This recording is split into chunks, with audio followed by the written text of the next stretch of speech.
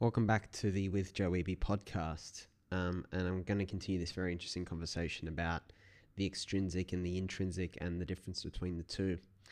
And today I think I wanted to touch more on extrinsic rewards and the link between that and insecurity. Now, think of it this way. Would Gandhi post selfies on Instagram if he'd had Instagram in his time? Would Mother Teresa? Would Napoleon have posted selfies on Instagram? So I kind of think about there's very subtle, I guess, everyday examples of extrinsic rewards that are they're very hooking, they're very catchy, they're very appealing in everyday life. And, I just think about those things and then, in relation to, I guess, people who are too busy to care about extrinsic rewards. Now, what are extrinsic rewards? They're normally external things. So an examples might be, getting a house for the sake of the image of having a house, a fancy car, a job title, praise. We've talked about some of these in the past episodes, and there are plenty of examples.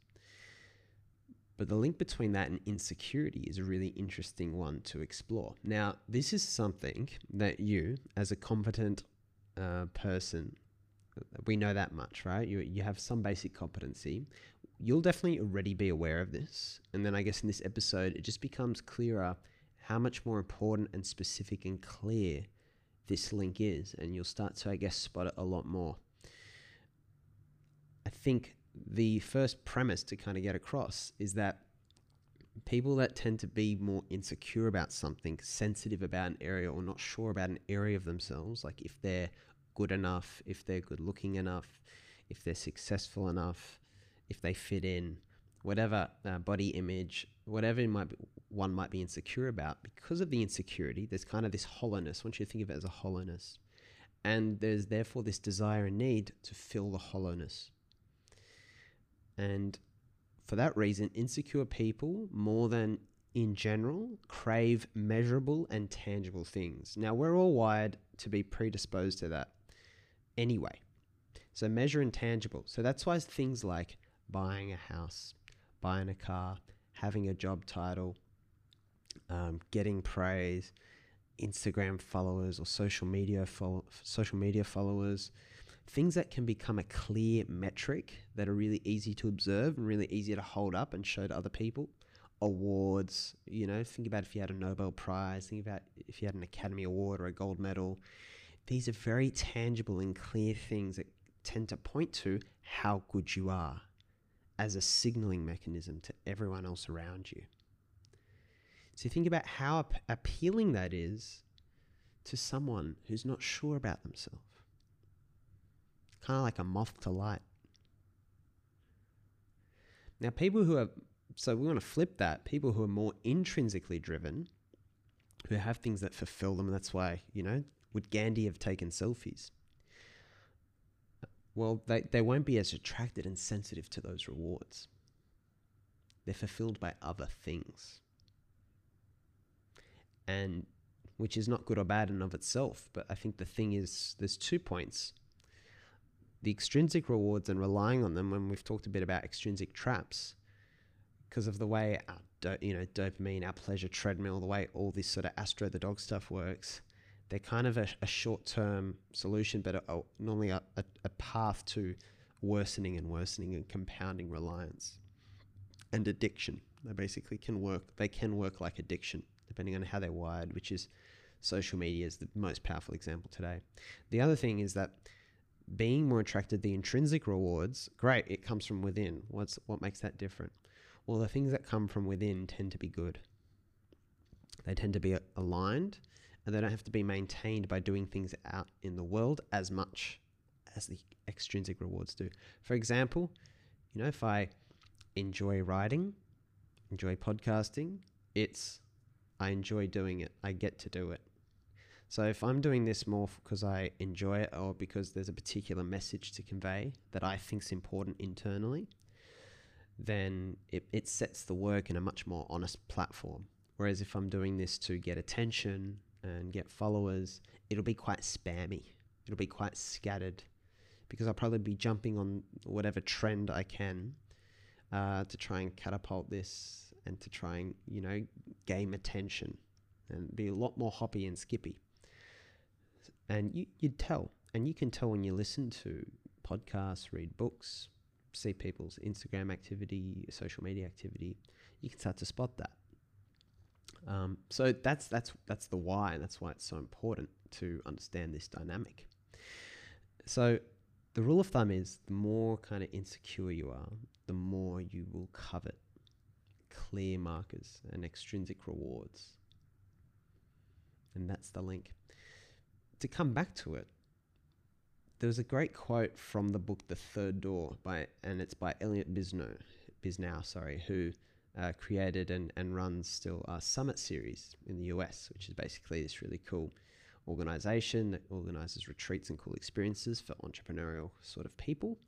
And they do it in a very kind of subtle and, invite only kind of way, seclusive way. So really cool mission. And the quote in the book is, something to the effect of, people who are doing really good work never put everything they're doing on social media. And I guess the thing is, when you're just busy and you've got real things going on, it kind of removes the need. Would Gandhi put selfies of himself on Instagram? Kind of removes the need. One of the metaphors I've used, or analogies I've used to start thinking about this whole insecurity, extrinsic rewards thing, is the kind of the heavy and linky jars, which is partly influenced by Liam Hounsell, my good friend. So hat tip to him. And it's basically the idea of, we take on these heavy jars, right? And they're empty. So for example, I'm not popular, empty and heavy jar. It's a burden carrying that idea around. I'm not good looking. I need to fill that bucket. I'm not rich or successful enough compared to my peers. And so on and so on. And each one of those is like a thing you feel like you've got to fill it. You get this idea, it's heavy to carry around and it's empty. Now you might try as hard as you can to fill that with something, right?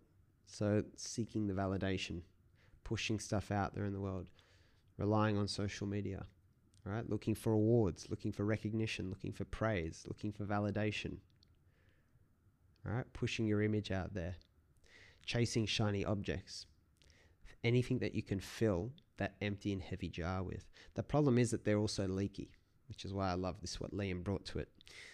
They're leaky, so you can never actually maintain them. You have to keep going, because everything you put in there just leaks back out again. It doesn't last, and nothing keeps the jar full. So you've got this heavy work, and the more of them you've got, I guess the more insecure you are, because there's more emptiness. You've got these ideas that you need to fill. You got to fill. It's hard work, and they're heavy, and the weight is incredible. So the solution is not filling those heavy jars. It's dropping them.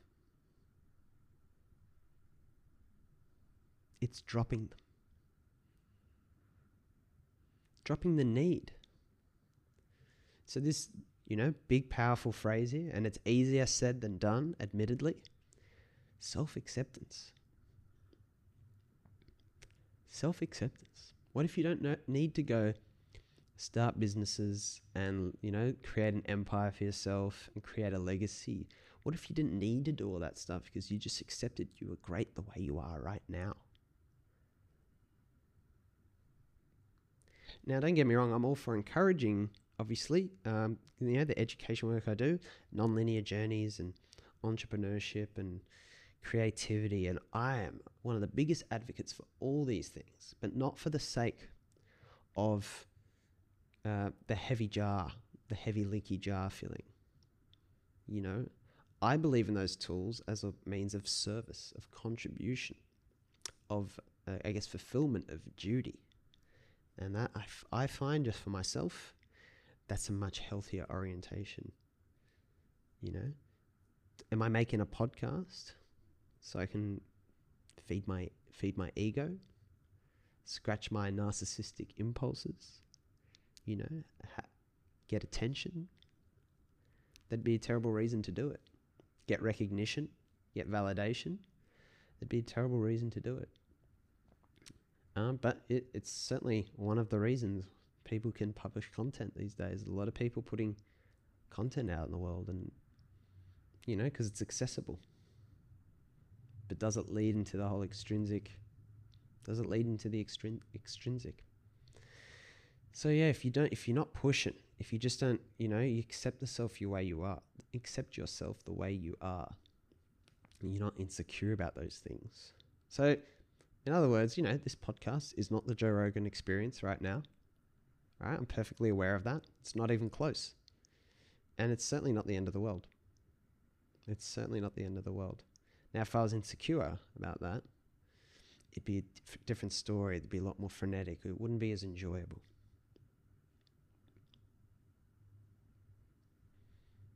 And there's countless examples in your life. If you're insecure about things, then you also chase them with this what I call this kind of frantic kind of energy. It's obsessive because you need to fill an emptiness. But ironically, because you're obsessed and you're so crazy about it, it's kind of like a needy person in a relationship. Like, it'll just actually scare off the outcome you want. And I just read the book, it took me a while, such a classic book, but The Subtle Art of Not Giving a Fuck. And that's basically all about that idea as well.